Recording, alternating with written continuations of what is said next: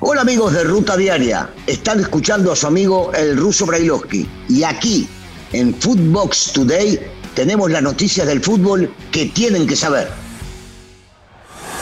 Esto es Footbox Today. ¿Qué tal, Footboxers? Hoy martes 31 de enero te contamos las noticias que tienes que saber. Messi sufrió contra el Tri. El futbolista argentino Lionel Messi reveló que el partido más difícil del albiceleste en Qatar 2022 fue ante la selección mexicana.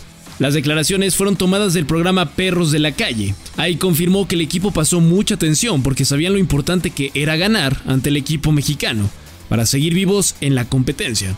Aquí sus palabras. Creo que el partido con México fue el partido más difícil que tuvimos que jugar por todo lo que no jugábamos, y creo que fue, más allá del resultado, el partido que peor jugamos también, ¿no?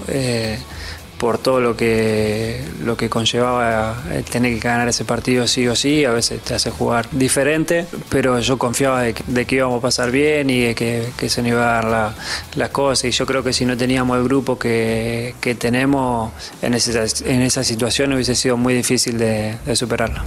Araujo en la mira del Barça. El equipo azulgrana retomó el interés por el mexicano Julián Araujo en calidad de préstamo con una opción de compra por el jugador de Los Ángeles Galaxy de la MLS. Según la prensa en España, ambos equipos están negociando las condiciones de la operación, que podría quedar habilitada cuando se confirme la salida de Héctor Bellerín al Sporting de Lisboa. Lainez como rockstar. Varios aficionados fueron a ovacionar a Diego Lainez al momento de realizar sus pruebas médicas en Nuevo León. Tras superar los exámenes con éxito, el equipo norteño hizo oficial la contratación de Diego para el Clausura 2023. Clásico español en semis. Real Madrid y Barcelona se verán las caras una ocasión más, ahora en las semifinales de la Copa del Rey. El primer duelo se disputará en el Santiago Bernabéu, mientras que el partido de vuelta será en el Camp Nou. La otra semifinal será entre Osasuna y el Athletic Club de Bilbao. Los juegos de ida serán a inicios de marzo y los duelos de vuelta se realizarán a inicios del mes de abril. Águilas goleadoras. El equipo femenil de América no tuvo piedad y aplastó por marcador de 6-0 al equipo de Necaxa. Kiania Palacios fue la estrella del partido al marcar 4 ocasiones, mientras que Andrea Pereira y Katy Martínez hicieron las otras 2 anotaciones. Chivas perfectas. Guadalajara consiguió su cuarta victoria al hilo de la temporada al derrotar 2-1 a las Bravas de Juárez con goles de Cassandra Montero y de Adriana Iturbide, mientras que María Solís acortó las distancias por las fronterizas. Con este triunfo, las tapatías llegaron a 12 unidades. En otros resultados, Tigres Femenil derrotó 2-0 a Toluca y Cruz Azul venció a domicilio a Mazatlán 3-1. Valencia se queda sin técnico.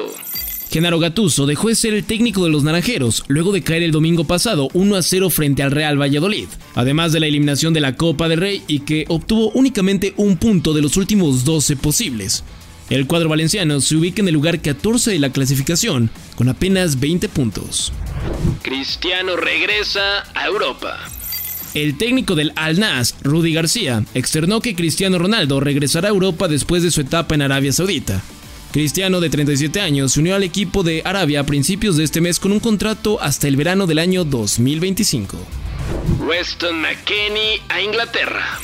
El futbolista norteamericano Weston McKennie se convirtió oficialmente en nuevo jugador del Leeds United, conjunto de la Premier League que ve crecer su legión de estadounidenses.